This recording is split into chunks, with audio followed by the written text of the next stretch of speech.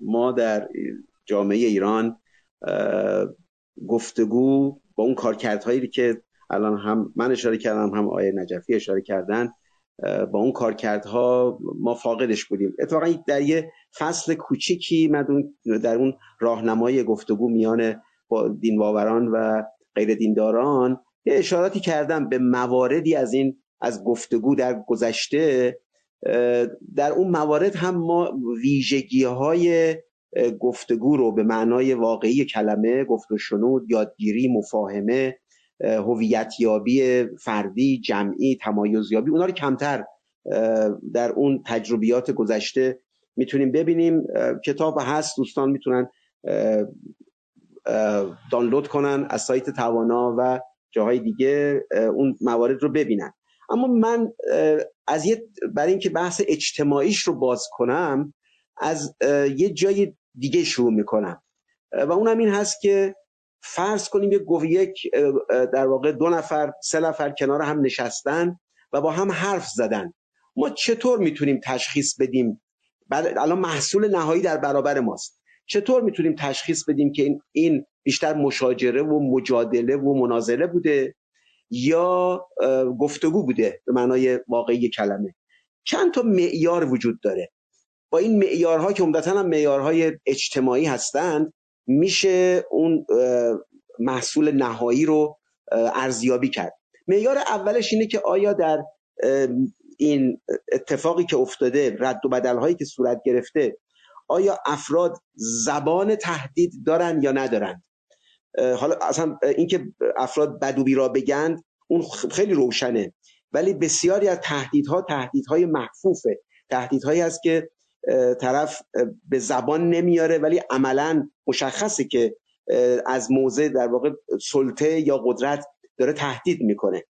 این پرسش اوله، یعنی در واقع معیارهایی است برای اینکه گفتگو از حیث اجتماعی واقع شده یا نشده. معیار دوم اینکه آیا افراد کسان دیگری رو که در این گفتگو شرکت دارن اینها رو به گوشه رینگ میبرن یا نه، یعنی اومدن برای بوکس بازی، اینکه یه فردی رو کاملا در شرایط بسیار دشوار قرار بدن، یا اینکه نه، فضای دلچسبی است، فضای آرامی است، افراد دارن، هر کسی داره تلاششو میکنه برای فهمیدن و برای فهماندن.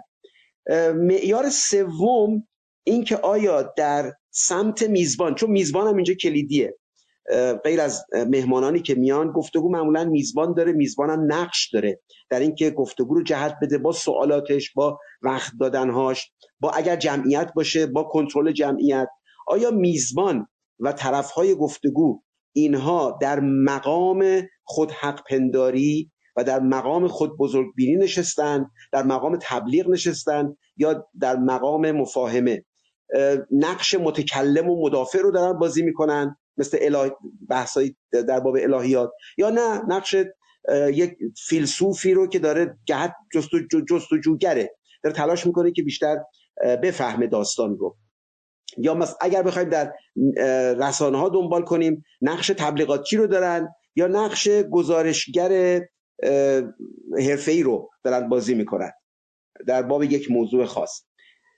معیار چهارم بحث قطب‌بندی درست کردنه. آیا اون محصول نهایی به کاهش دو قطبی ها در جامعه منجر میشه یا اینکه دو قطبی رو تشدید میکنه؟ من مخالف دو قطبی یا چند قطبی نیستم ها، اما بعضی از دو قطبی های مخل مانع میشه از اینکه افراد راههای مصالحه و سازش با یکدیگر، همزیستی مسالمت آمیز و اونا رو گم کنن. این دو قطبی ها اگر به اینجاها برسه برای پیوندهای اجتماعی اینها مخاطره انگیز هست. معیار پنجم داستان مشارکت نهادهاست.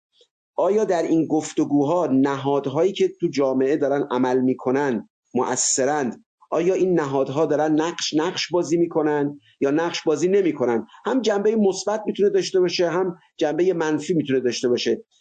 ما الان میشنویم مثلا در برخی از این کلاب هاوس ها مهم هم هست برای آدم ها ببینن که طرف از کجا داره میاد، آیا از نهادهای امنیتی اطلاعاتی داره میاد یا نه معلمه، دانشجو، دانشگاهی، اینها تعیین کننده است. به خوبی هم من فکر میکنم افراد 2 مرتبه 3 مرتبه صحبت طرف رو بشنون، کاملا متوجه میشن که از کجا داره این صحبت ها برمیخیزه، طرف از منافع چه گروهی چه نهادی داره در اینجا دفاع میکنه. و نکته آخر هم بحث این است که آیا در این گفتگو اطلاعاتی، چارچوب‌های تحلیلی، یعنی در واقع اون جنبه‌های آموزشی پژوهشی که ما انتظارشو داریم، آیا در این گفتگو محقق شده یا نه؟ ته داستان آیا اگر کسی در معرض این گفتگو قرار گرفته، آیا چیزی رو فرا گرفته یا فرا نگرفته؟ حالا چه در خود مهمانان از هم دیگه، چه مخاطبان. اصولاً بحث به دعوا و بد و بیراه و ناسزاگویی ختم به خیر شده، یا اینکه نه، افراد وقتی وارد شدن و از این گفتگو خارج شدن میبینن که یه چیزی هم در کف دستشون باقی مونده یا باقی نمونده. اینها هست که به نظر من هم میشه به عنوان نوعی بر اساسش میشه دستورالعمل‌هایی رو تهیه کرد که گفتگو باید چنین جهت‌هایی رو بره. افراد مثلا در همین معیار آموزش و یادگیری، آیا افراد واقعا از این گفتگو چیزی رو فرا گرفتن یا نه، بیشتر رد و بدل یک مش کلمات رو باش مواجه شدن. می شود دستورالعمل‌هایی رو بیرون آورد، میشه چارچوب‌هایی رو تعیین کرد. حتی اگر افرادی بخوان اتاق‌هایی داشته باشن در مورد گفتگو، میتونن آیین‌نامه‌هایی رو در اون چارچوب‌ها بنویسن، توصیه کنن، پیشنهاد کنن. فواید جنبی داره، ولی اساسش این است که ما چگونه میتوانیم مفید بودن یک مجموعه ای از رد و بدل شدن کلمات رو یا دیدگاه ها رو ارزیابی کنیم در چارچوب‌های اجتماعی. آیا این به نفع جامعه و کارکردهای عادی و روالهای طبیعیش بوده یا اینکه مخله؟